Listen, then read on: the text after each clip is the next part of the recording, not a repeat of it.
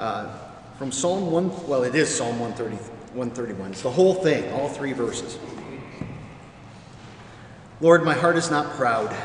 My eyes are not haughty. I do not get involved with things too great or too wondrous for me. Instead, I have calmed and quieted my soul like a weaned child with its mother.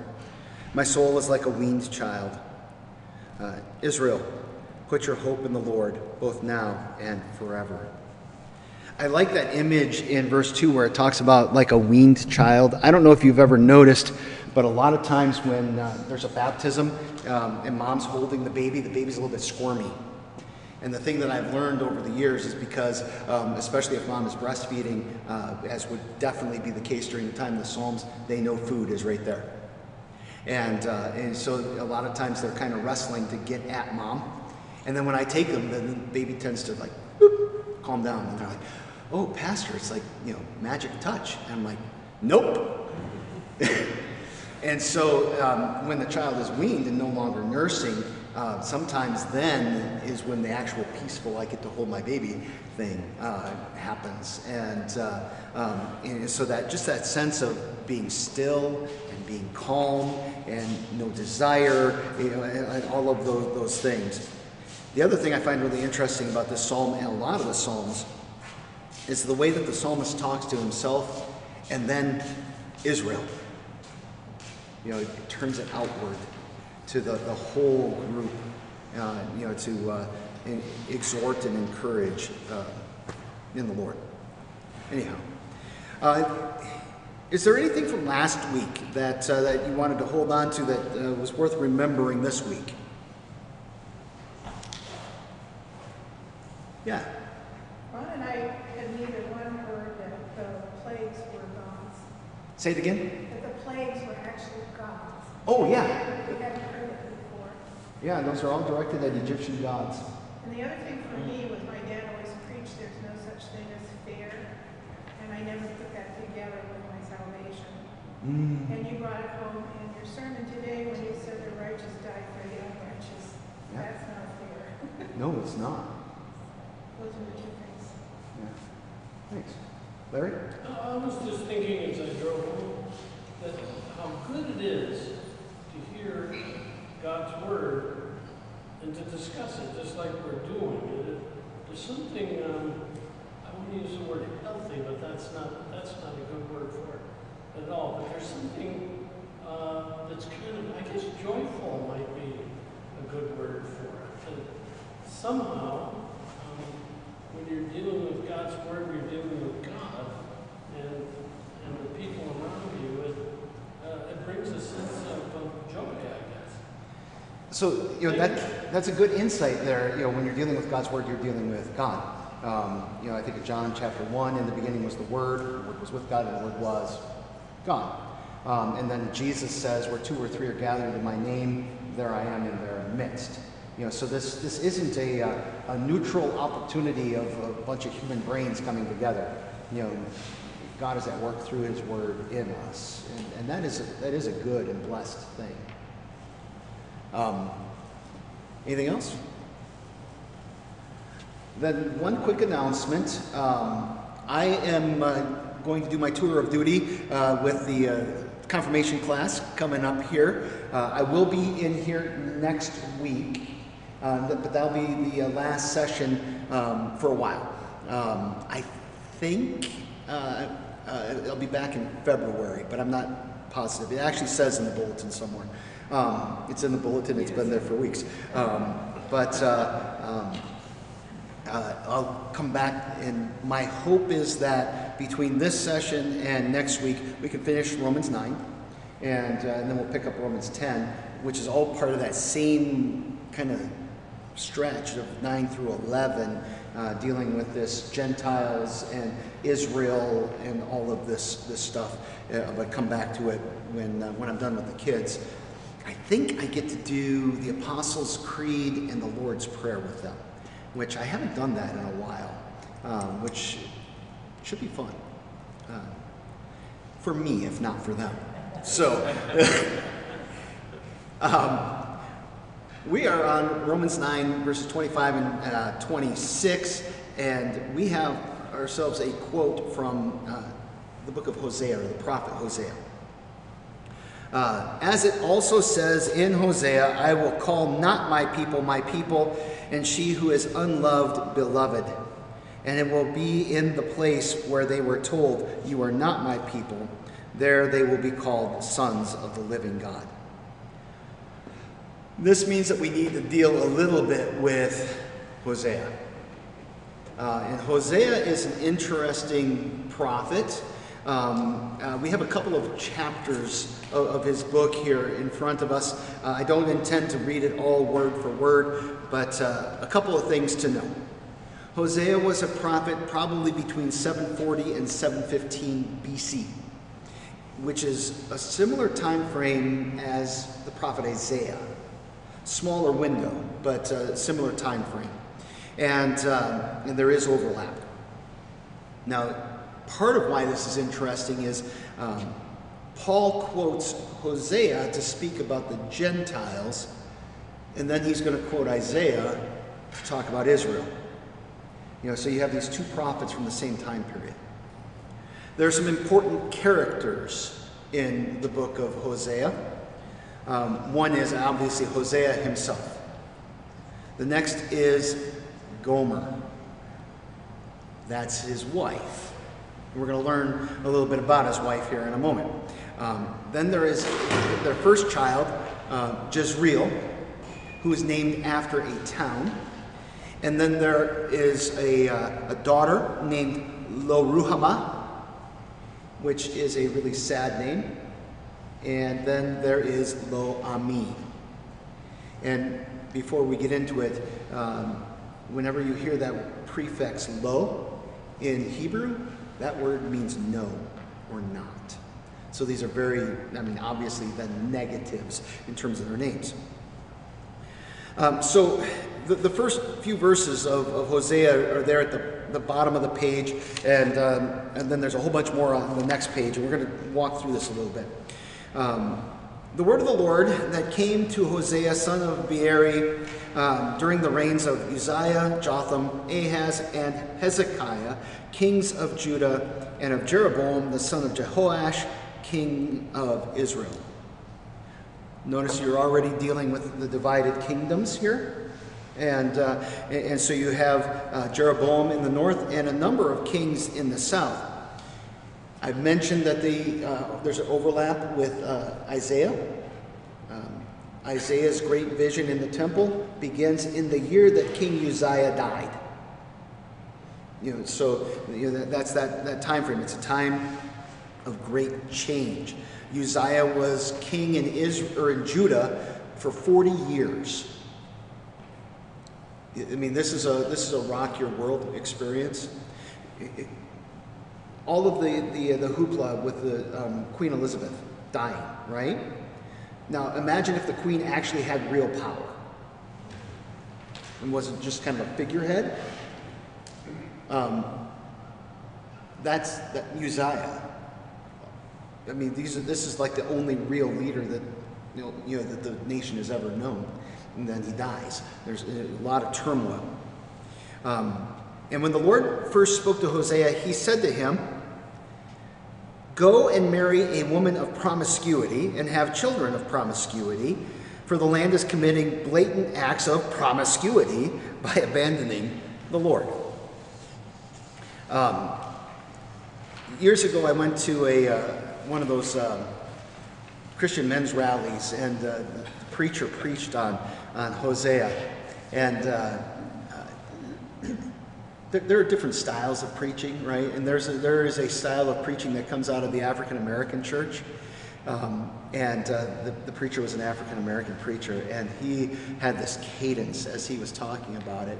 And I don't think I will ever forget, because he put this into like this whole conversation where he was like Hosea talking to God, and he's like, God said to me, "Go get married." And I was like, "Yes, God."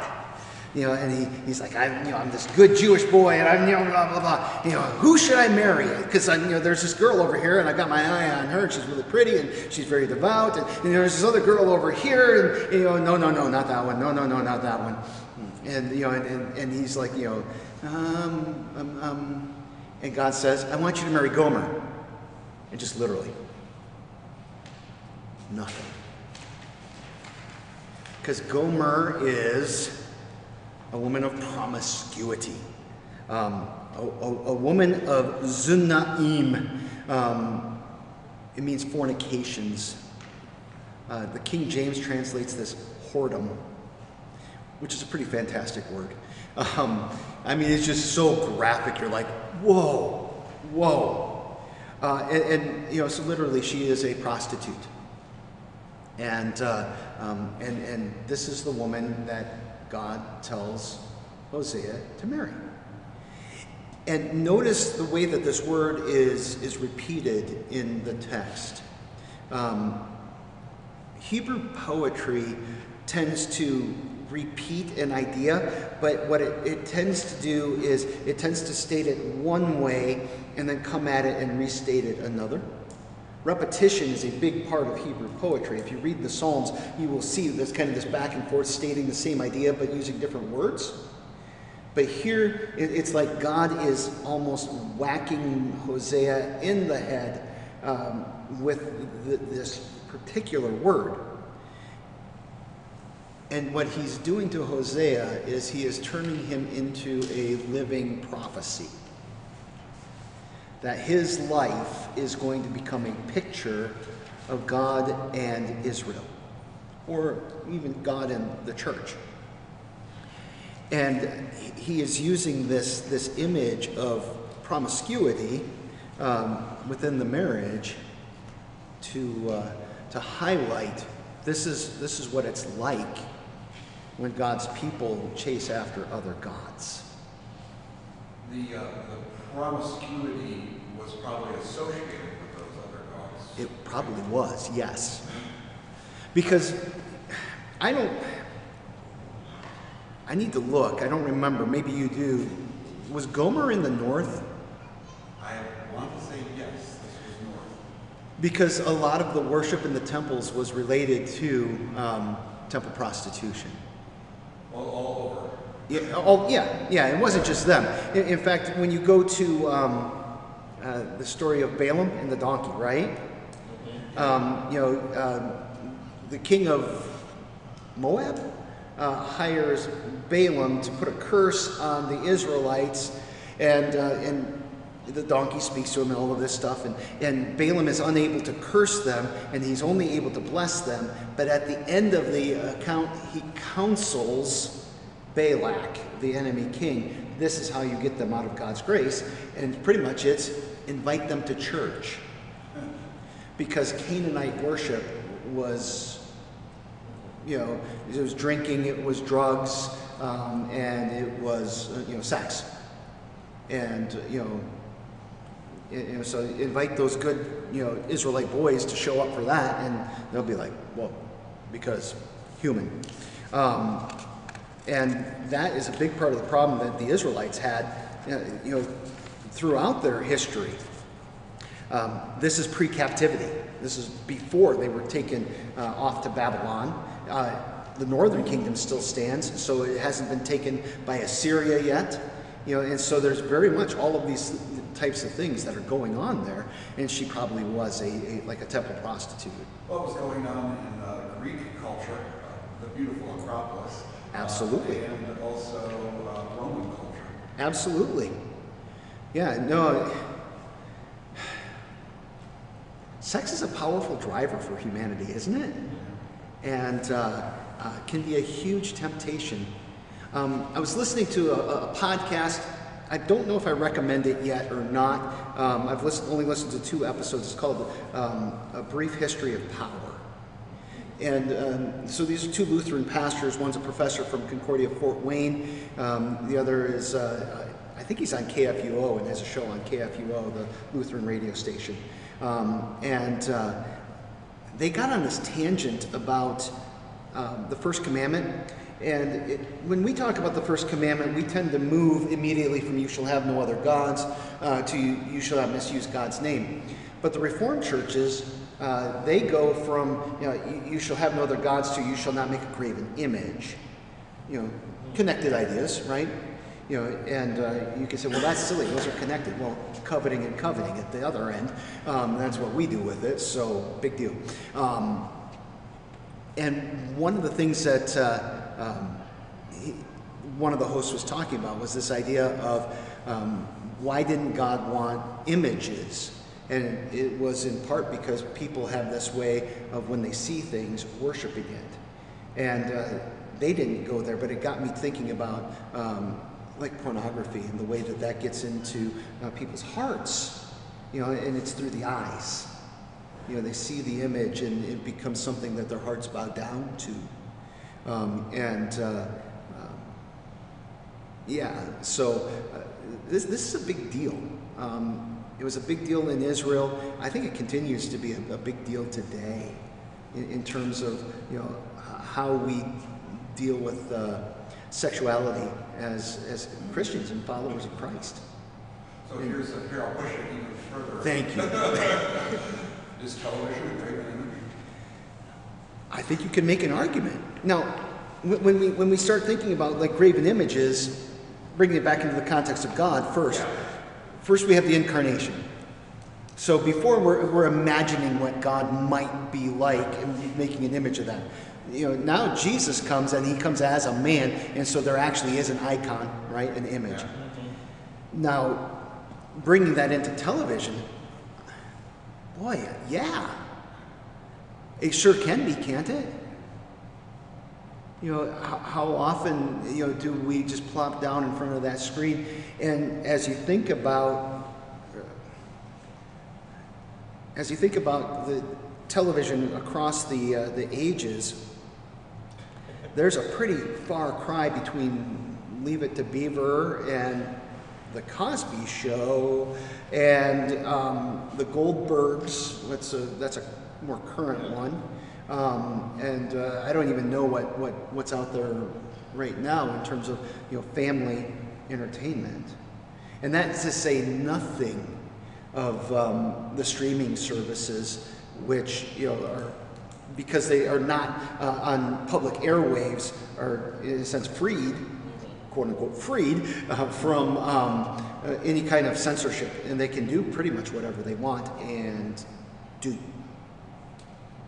You know, so yeah, it certainly introduces temptation into people's lives, and you know, I think about, you know, the way that screen kind of glows in a dark room, and everybody's just like, you know, but at the same time, I don't want to be completely, you know, nope, that's evil. Because, in a sense, that is a modern form of storytelling. And I think that we are a storytelling part of creation. And some of what's being displayed there, too, is just humanity. And sometimes humanity is dark.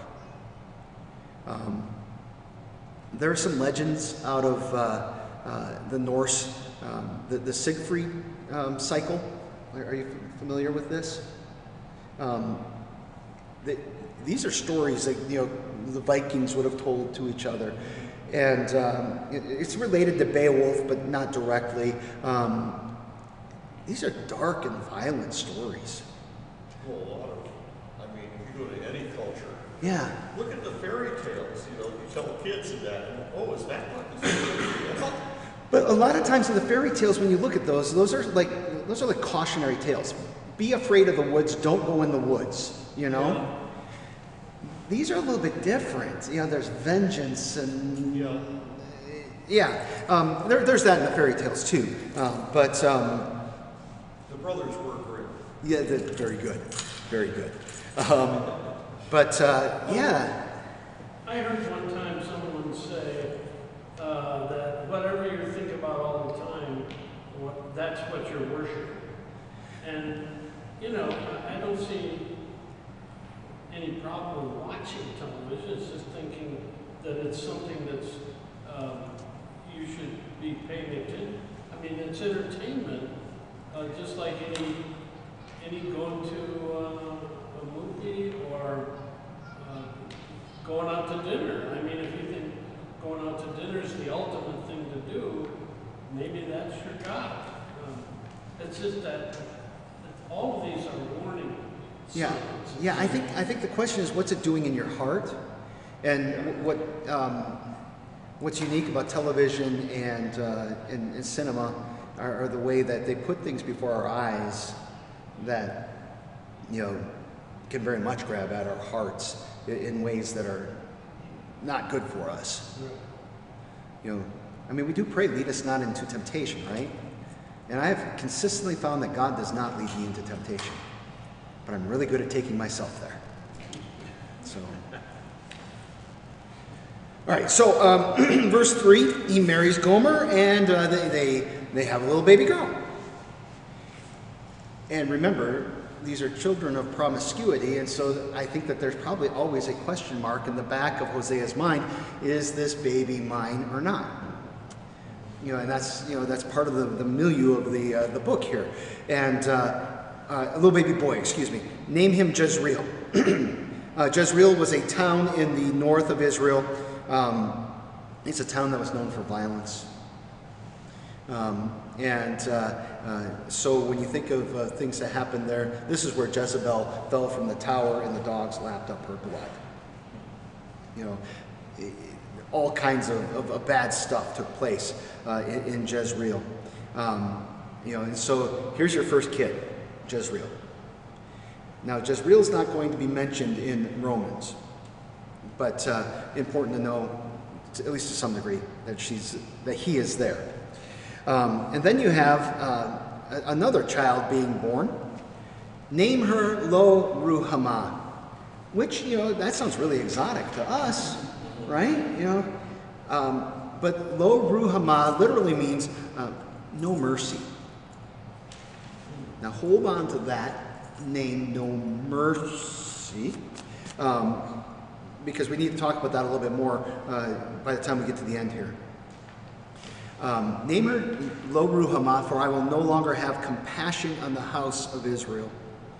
I will certainly take them away, but I will have compassion on the house of Judah, and I will deliver them by the Lord their God. I will not deliver them by the bow, sword, or war, or by horses and cavalry. So there's a prophecy here of both law and gospel.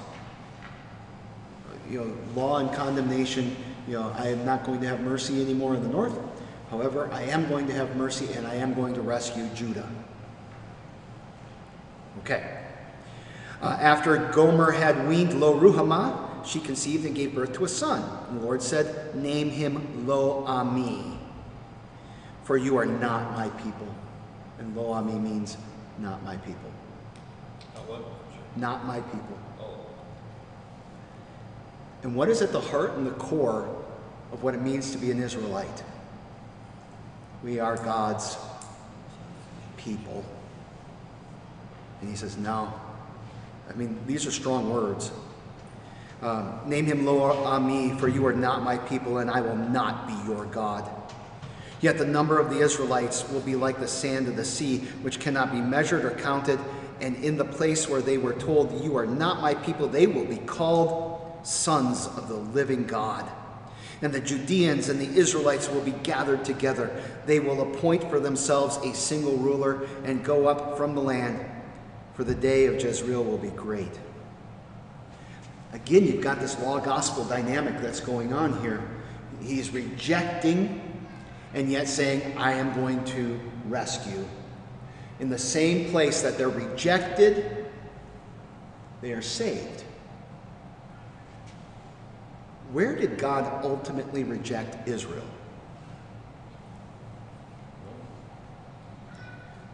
Or maybe it's better to ask, where did God ultimately reject all of humanity?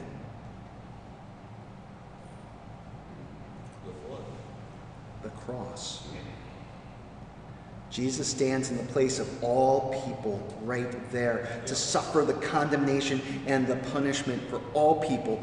And so when he says that in the place that they were told, you are not my people, my God, why have you forsaken me? They will be called sons of the living God. this is all, this is all kind of in here. And then, it goes back through, and it's more about the back and forth between Gomer and Hosea. I mean, this is harsh stuff. Gomer runs off, and Hosea has to go and get her back, which means paying money in a sense, buy her back.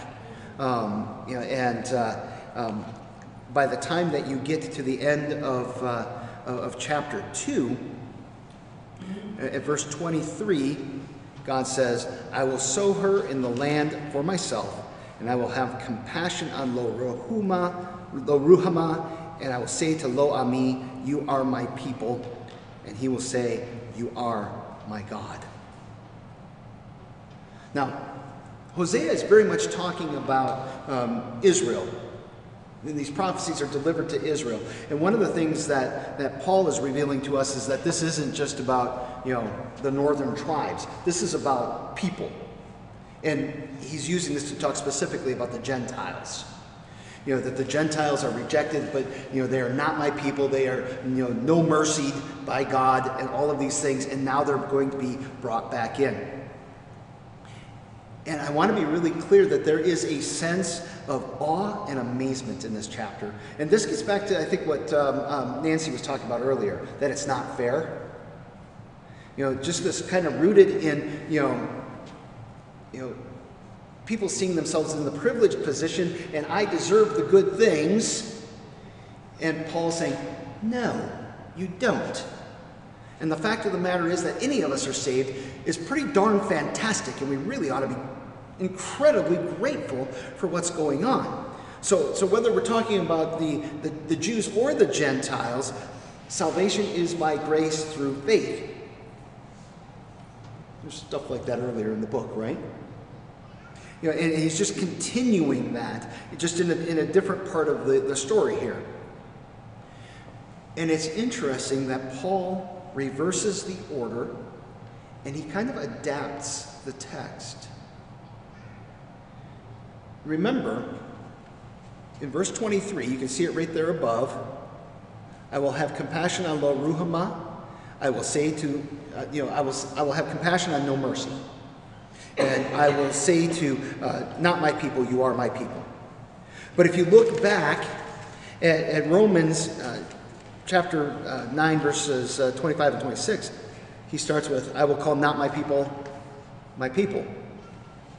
And she who is unloved, beloved. And so what's going on here? Well, for one thing, I have no idea why he switches it around. Other than perhaps the sense of, what he wants to emphasize is that the Gentiles are God's people. That's part of what he is wanting to get across.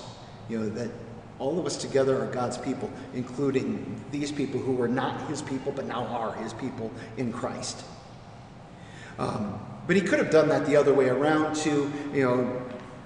This is one of those ones where I'm just not going to argue with the Holy Spirit. I don't, there are different theories out there, but none of them are actually compelling.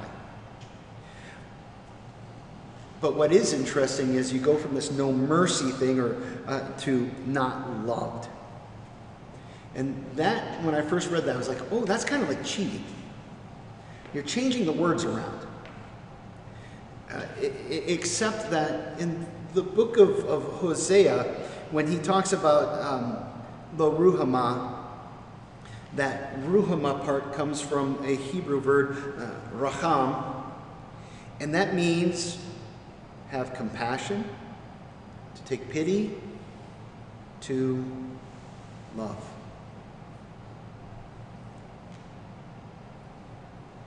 And so he has just emphasized a different aspect of the word in order to get at another idea, the word that's in Romans, agape,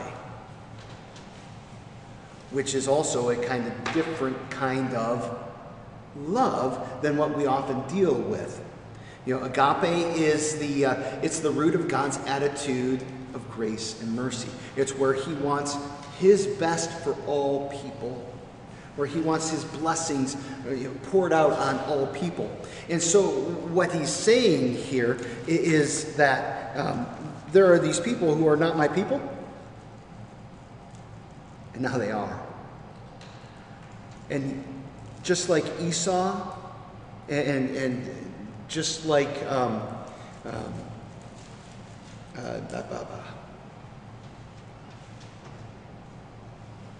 Ishmael, unloved, spurned, no mercy, beloved. They've received the full love of God. And it's in the place where they were told, you're not my people, that they be called the sons of the living God. It's in Christ. Yeah. I think one of the things God is trying to tell us in passages like this is that I'm not somebody that you can put a dime in the thing and get exactly what you want. You cannot outthink me. You cannot figure me out. So just accept what is. Yeah. So for those who are listening to this on the recording, because I know that there are some, what she said is, our God is not the kind of God you can put the dime in and get what you want out of him. And, as C.S. Lewis would say, he's not a tame lion, right? And that's actually a very interesting way of putting it, because when you look at the second commandment, you shall not misuse the name of the Lord your God, right? Or take the name of the Lord your God in vain. Remember, what does this mean? We should fear and love God so that we do not curse, swear, use satanic arts, lie or deceive by his name, but call upon it in every trouble, pray, praise, and give thanks. When it says use satanic arts, or the way I learned it, use witchcraft, that always really kind of bothered me, because that's kind of a first commandment thing. I'm like, what is this? And I don't know the German well enough to be able to pull that out.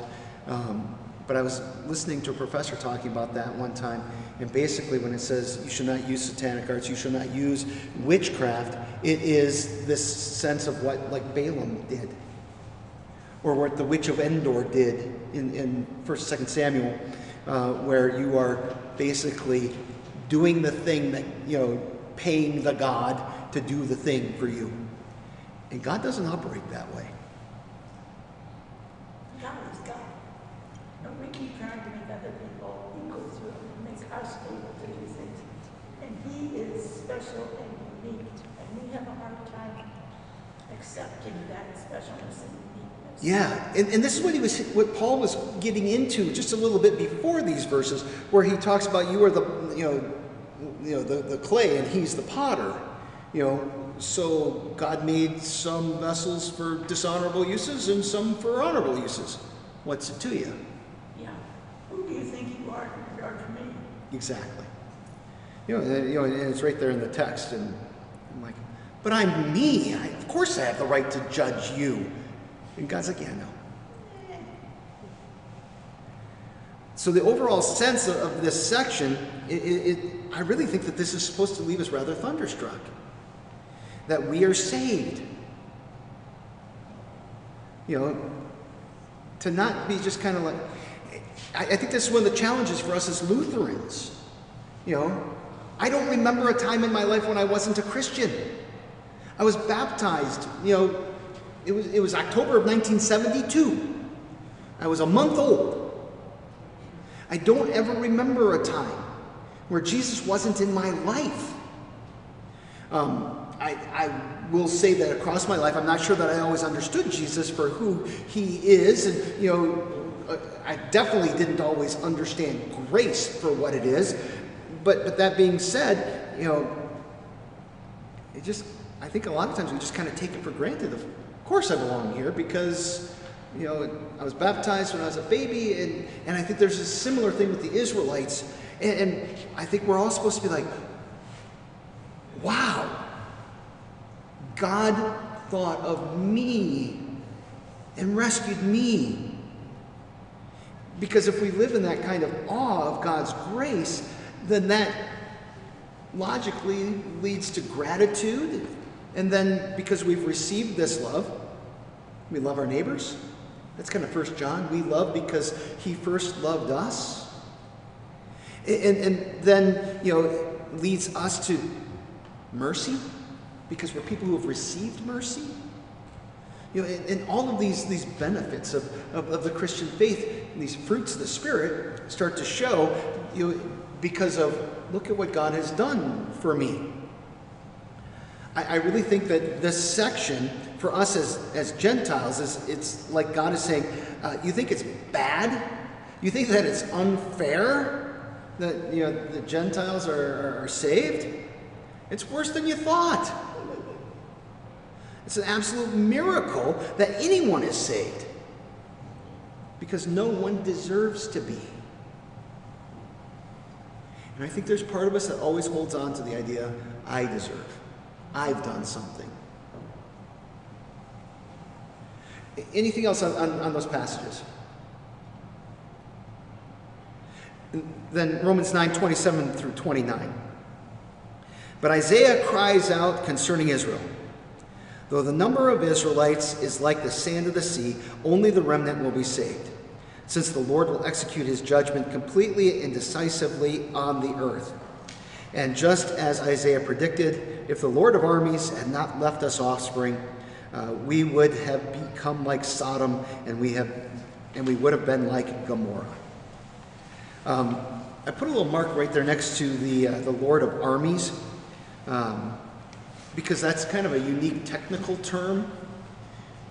It's actually a transliteration of the Hebrew word Sabaoth, which you might remember from way back in the communion liturgy, Lord God of Sabaoth, which when I was a kid I just thought that meant Sabbath, and it's just mispronounced, and it's God of the day of worship. But that's not what that means. It literally means like the general of the armies of the Lord. It's military type of imagery. So angels and archangels and all the company of heaven, and who's at the head? Christ, the Lord of Sabaoth. Yeah. I went through that same thing, and I eventually decided some words must be a different word from Sabbath, but I'm not sure if it is. No, it's not. Yeah, but that's the same thought process that I had when I was, but it's not. It's a different word, and it's a military term. The host, the general of the hosts. And he is the one who leads the hosts of the armies of heaven. And that's maybe not an image that we're used to thinking of with God. I think that at least in the modern church, a lot of times the way that we think about God is kind of informed by some of these pictures of Jesus, kind of meek and mild. But he's not. I mean, he can be, right? But there's a fierceness there, and there's a power that's there.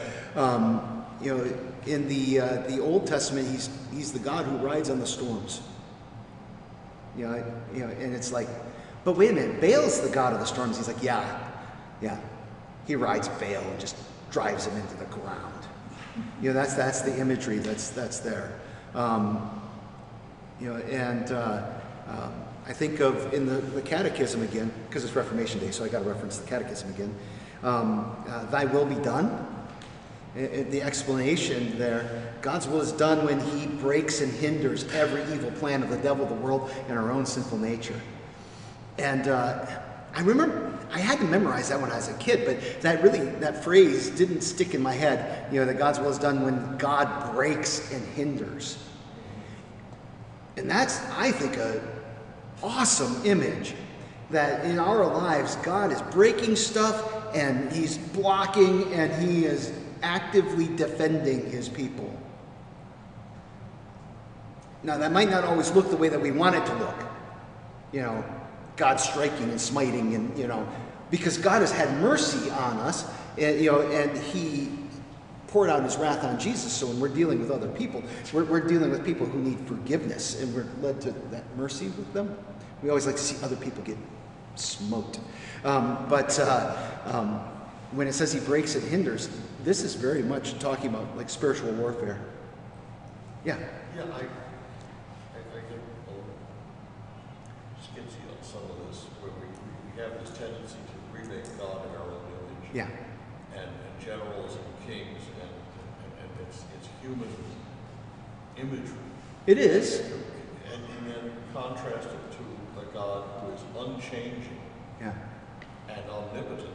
Yeah. What does an omnipotent God need with an ark? How does an unchanging God actively get into your life? And those sort of confuse me. And yet this is the imagery that he chooses to speak through his prophets. Because I think because of our limitation, he's like, what are they going to understand? Yeah. You know, and this imagery of the Lord of the hosts of heaven. I mean, I'm not sure we think about the angels. You have two different errors when it comes to angels. You think of them too much or not enough. And I think that modernly speaking, and within Lutheran circles anyhow, we tend to think not enough. Jesus talks about, the angels that protect children being, where they see the Father's face at all times, and these kinds of things, and this idea that God is protecting us with these heavenly beings. Now, you can also get fixated on that, and then they become like, small idols in our lives, and, we try to figure out all kinds of things, and, I saw a thing recently about angel numbers, and what's your angel number, and I'm like, what is this nonsense? It's just, yeah. But they're real, in the sense that God has in his design put angels here to protect and defend us, and to join us in worship, and all of these things. I find that to be rather fantastic. I was once praying with some of the fellow pastors here in Hudson. I know that there were a couple of Presbyterians, non-denominational, an Anglican, and one or two others, I'm not sure. But when I was praying for the individual, I prayed that God would send his angels to watch over them. They were getting ready to travel. Now that's very much, Luther's morning prayer, right? Send your holy angels to be with me, that the evil foe may have no power over me. This is very much part of our piety and the way that we learn to pray. And at the end, because we all took time to pray,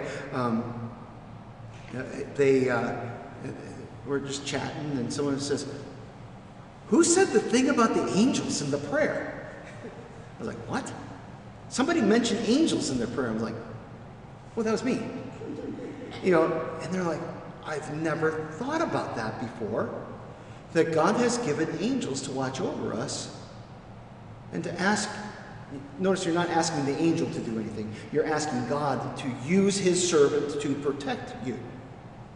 He's like, I've never thought of that before. This is part of our life of faith. God has given these beings to be part of our lives.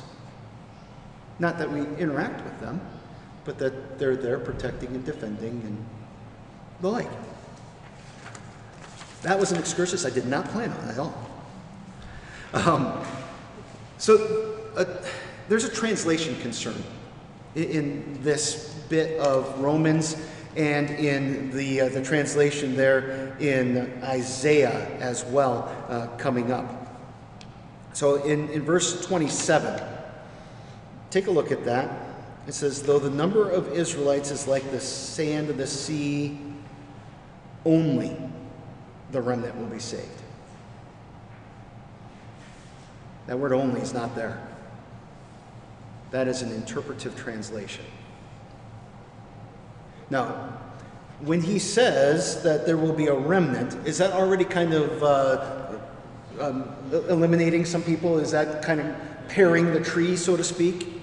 Yes, it is.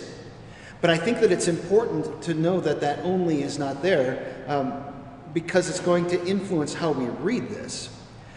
Because though the number of Israelites is like the sand of the sea, only the remnant will be saved, kind of puts it in this sense of there is this small subset, and the rest of them are just, they're completely out of it.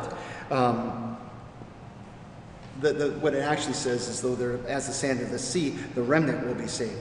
And I think that what it's saying is that if the number of Israelites who fell under judgment are like the sand of the sea, and it looks like all is lost because they're about to be taken into captivity, and it's going to look like everything is lost and everything is gone, though everything is being destroyed as decreed, and that justice is being meted out on this nation, and they're going to be ground into the dust in this very hopeless situation.